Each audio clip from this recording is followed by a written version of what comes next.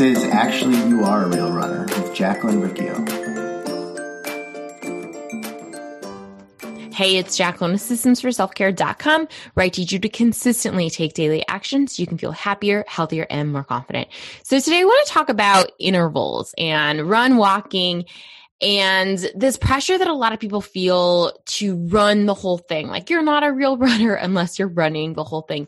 I'll see it in Facebook groups. I'll see it on Instagram. I'll hear it in conversations a lot. And I just want to say that run walking is okay.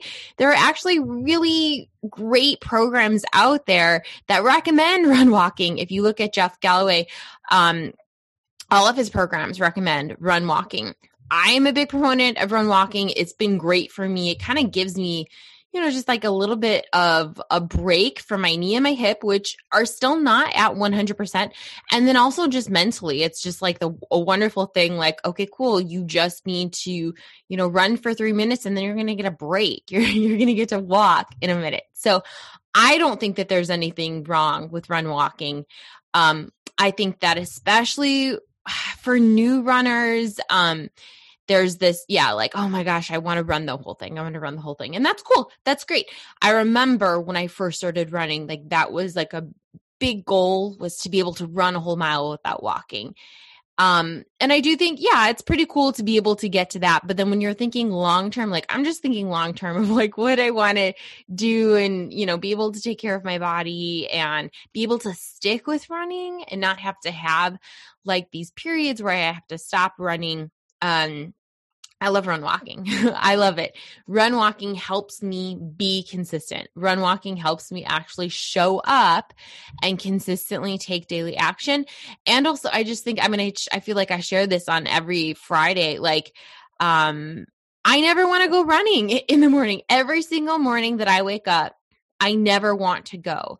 But when I remind myself that I don't have to run the whole thing and I do get, I get a little bit of a break, like it helps me go. So I love run walking. But what was interesting was this past weekend, did the 5K. I'll talk more about it on Friday.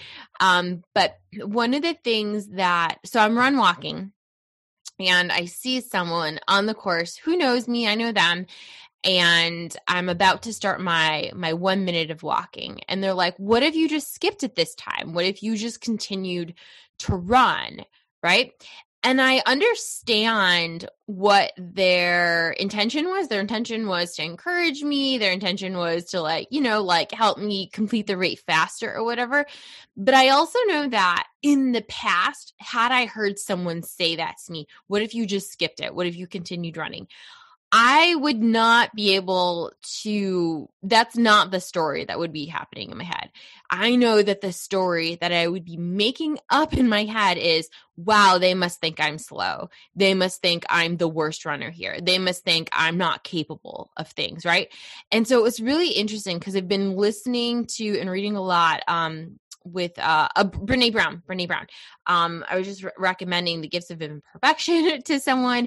The Netflix special, Brene Brown's Netflix special. Her podcast is great. Right now I'm listening to, oh my gosh, Rising Strong, Daring Greatly. I can't remember which one I'm listening to, but she goes back to the story. So she shared this story in her Netflix special where she's out in a lake and she tries talking to her husband about something.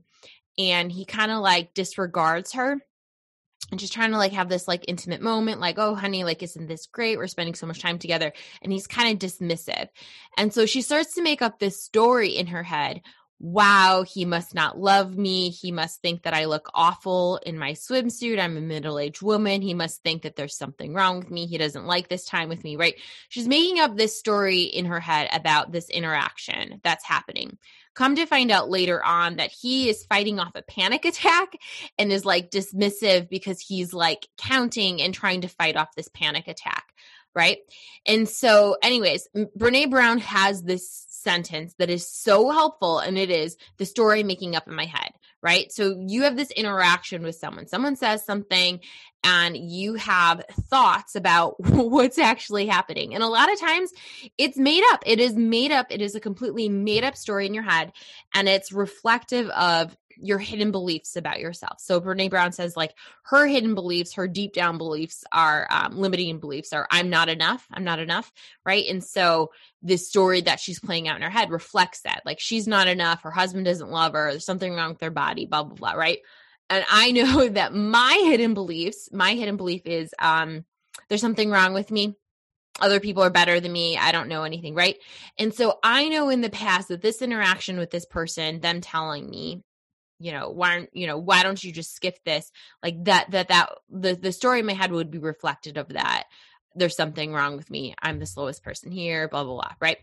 But because I'm aware of that story in my head, I'm able to be like, actually, no, that's not what his intentions were. He wasn't putting you down. He wasn't doing anything. Also, that's just his personality. His personality is that person that, goes at 110%. And that's cool. And that's great. And that's, that's the life that he's living. But that's not what I need or want for myself. I'm actually okay with being a B- student because being a B- student helps me actually show up. I can't be an A+++ student when it comes to everything in my life. I just can't, right? So again, notice the interactions that you have with people. Notice your thoughts, notice the story you're making up in your head, and set yourself apart from it. Set that story aside and be like, here's actually what the interaction was. Here's what he was trying to do, his intentions. And also just to let you know, so when he was like, hey, what if you just skipped this? What if you kept running? You just skipped this walk interval. My response was, no, actually walking helps me run. Let me say that again. Walking actually helps me run. And I was like, I have this like hip and knee thing. Getting a walk break helps me actually run. So I'm going to stick to what I'm doing. But thanks.